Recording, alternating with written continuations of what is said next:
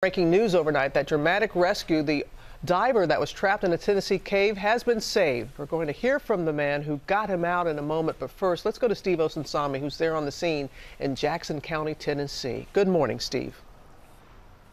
Good morning to you, Robin. Cave diving is one of the most dangerous things to do on the planet. The entrance to this cave is underwater, and the divers use a thin type of rope to guide themselves in and out of the caves, and this diver lost his.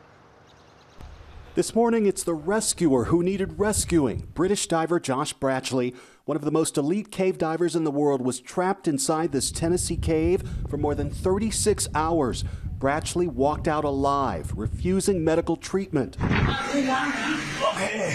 Brachley is usually the one doing the rescuing. Last summer, he was part of the same team of divers that helped a soccer team escape from a cave in Thailand. He spoke about the experience on Good Morning Britain. The relief when we emerged as well to find that the kids were safe was just amazing.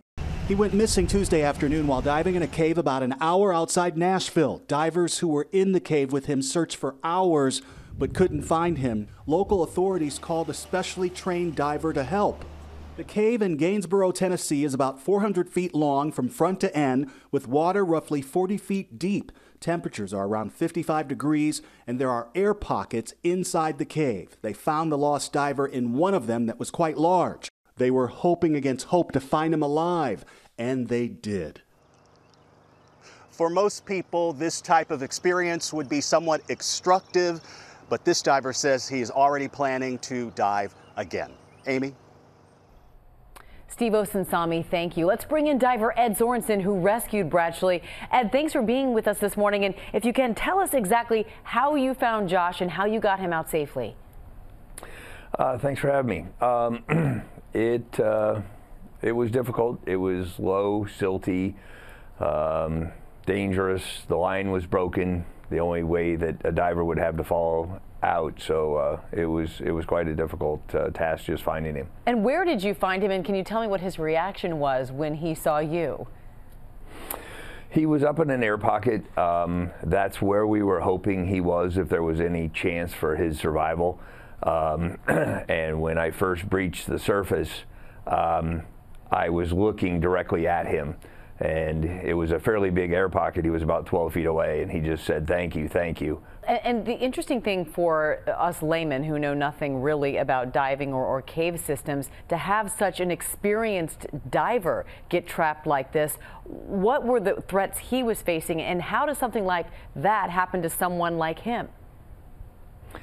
Well, in any cave, the guideline to the surface, if things go wrong, that's your only way home. So when he got lost off the line, and it's just feet of pure silt. So one slip and the visibility goes from whatever you had to nothing in the blink of an eye. So once he got off the line, there was really no chance for him. And Ed, I know, as I mentioned, you've done rescues like this, but what is it like to rescue a fellow diver and someone who has spent much of his life rescuing others? Was it more special, or just give me a sense of what it felt like for you personally? Well, rescues are very, very rare. So anytime I can bring somebody home back to their family and not in a bag, it's a great day. So when I first surfaced, and after he thanked me, I started asking him questions, how he was, what his health was like, and he just looked at me and he said, "I'm not used to being on this end of the rescue." Well, thank goodness you were there on the other end. Ed Sorensen, thank you so much for joining us. Thanks for having me.